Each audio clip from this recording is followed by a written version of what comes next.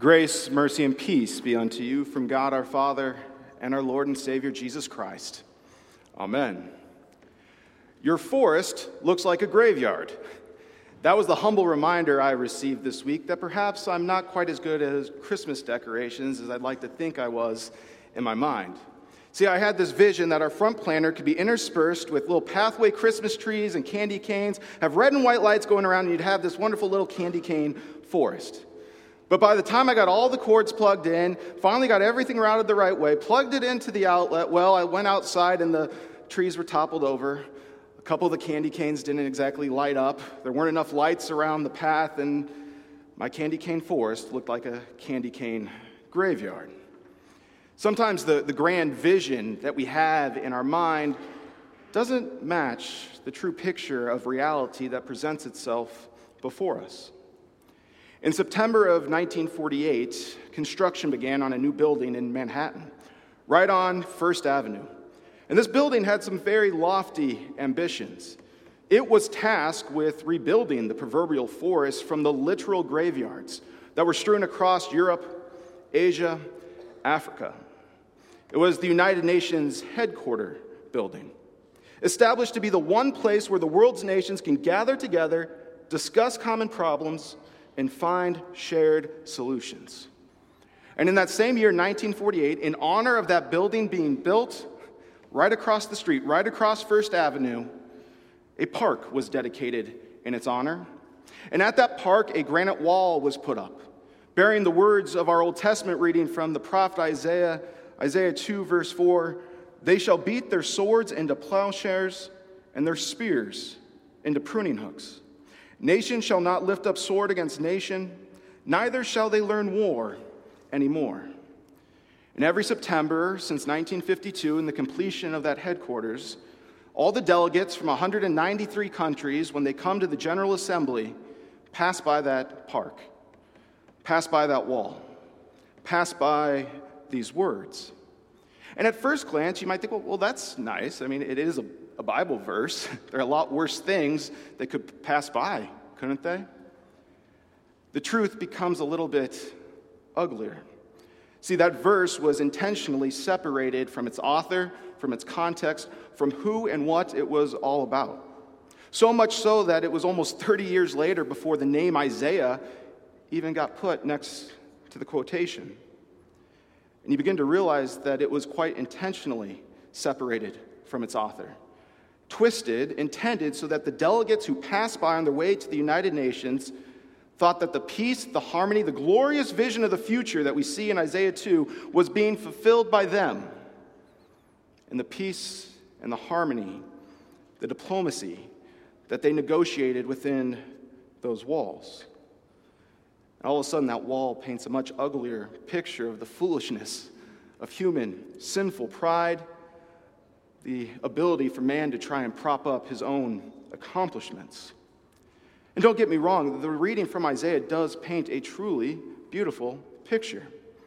We read it again that in the latter days it shall come to pass that the mountain of the house of the Lord shall be established as the highest of the mountains, shall be lifted up above the hills. All the nations shall flow to it. Many people shall come and say, "Come, let us go to the mountain of the Lord, to the house of God, that he may teach us his ways, that we may walk in his paths. For from Zion will go forth the law, from Jerusalem the word of the Lord.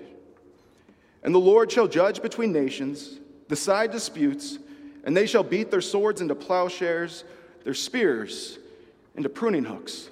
Their instruments of warfare and of conflict, of division, will instead become instruments of growth and of agriculture. And nation shall not lift up sword against nation, neither shall they learn war or conflict anymore. Come, let us walk in the light of the Lord." When you consider the context of what Isaiah is talking about, and then you once more think of that wall, you realize the foolish pride of man knows no bounds. As if a bunch of diplomats in a building in New York City could produce the sort of picture that Isaiah paints in Isaiah chapter 2.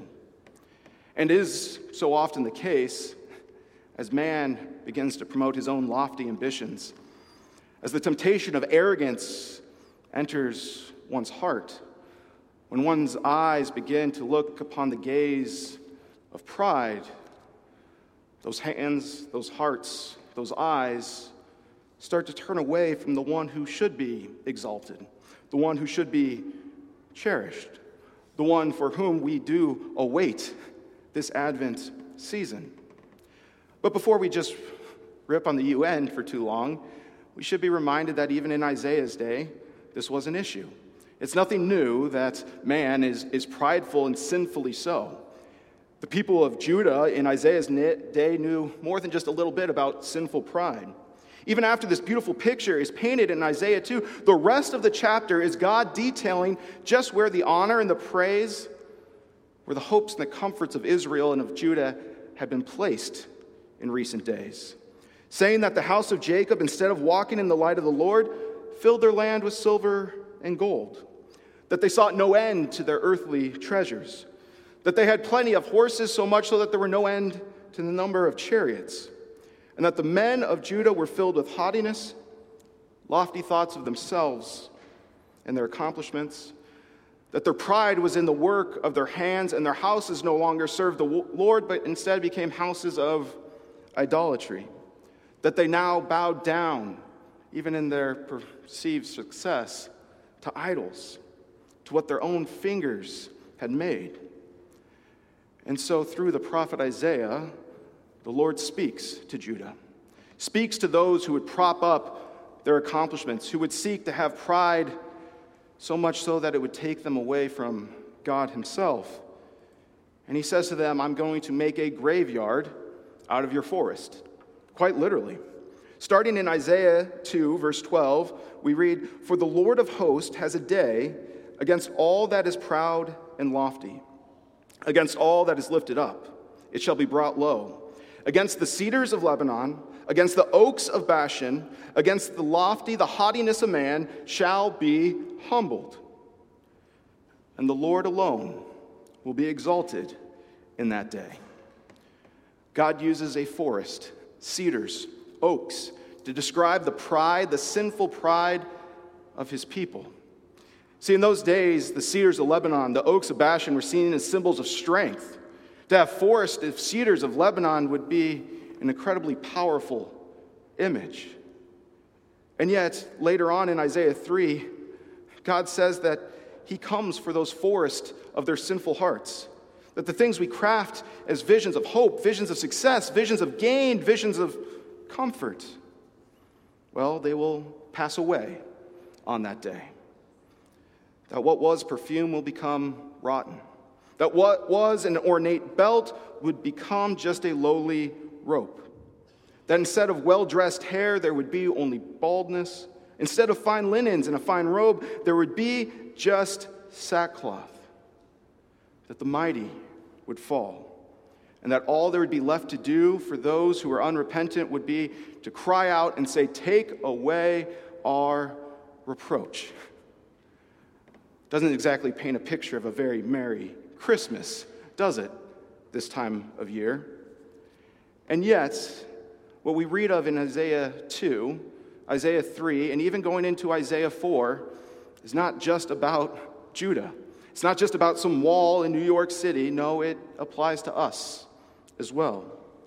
See, these 3 chapters of Isaiah paint a contrast between the Israel, the type of people that God desires for us to be, contrasted with the sinful reality of who we so often are.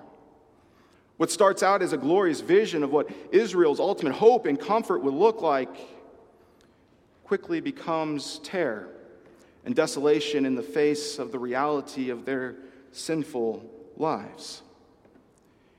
The vision didn't quite match the reality in that day. And it's no different for us, especially this time of year.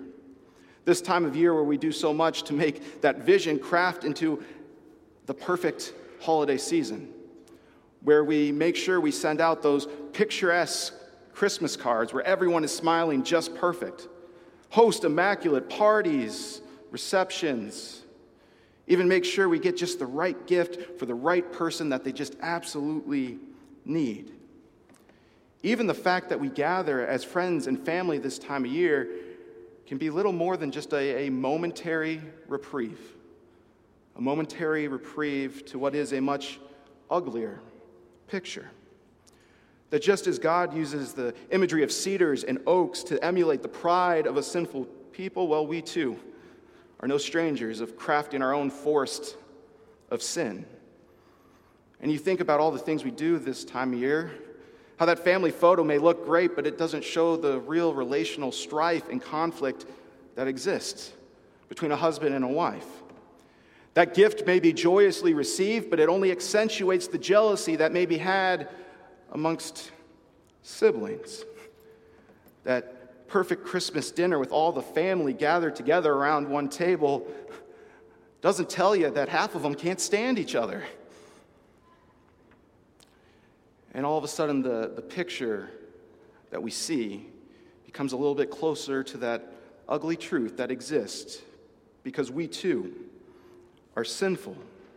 We too, in our sin, have built forest of those sin, built those sort of cedars and oaks, the things we'd like to put our hope, our comfort, our trust in, even at times over and against God himself. And because of our sin, we are not only being foolish, but we have placed ourselves in conflict with God. And that conflict means that those forests that we prop up in our lives, well, ultimately they are quite literally our graveyard. As St. Paul would remind us, all have sinned and fall short of the glory of God, and the wages of sin is death. And yet, once more, that vision does not match the picture of reality that God has done for us. That vision of desolation that Isaiah describes in the back half of Isaiah chapter 2 does not match the picture of reality of what God has done for us and what Christ has won for us. Now, Isaiah didn't just stop with doom and gloom.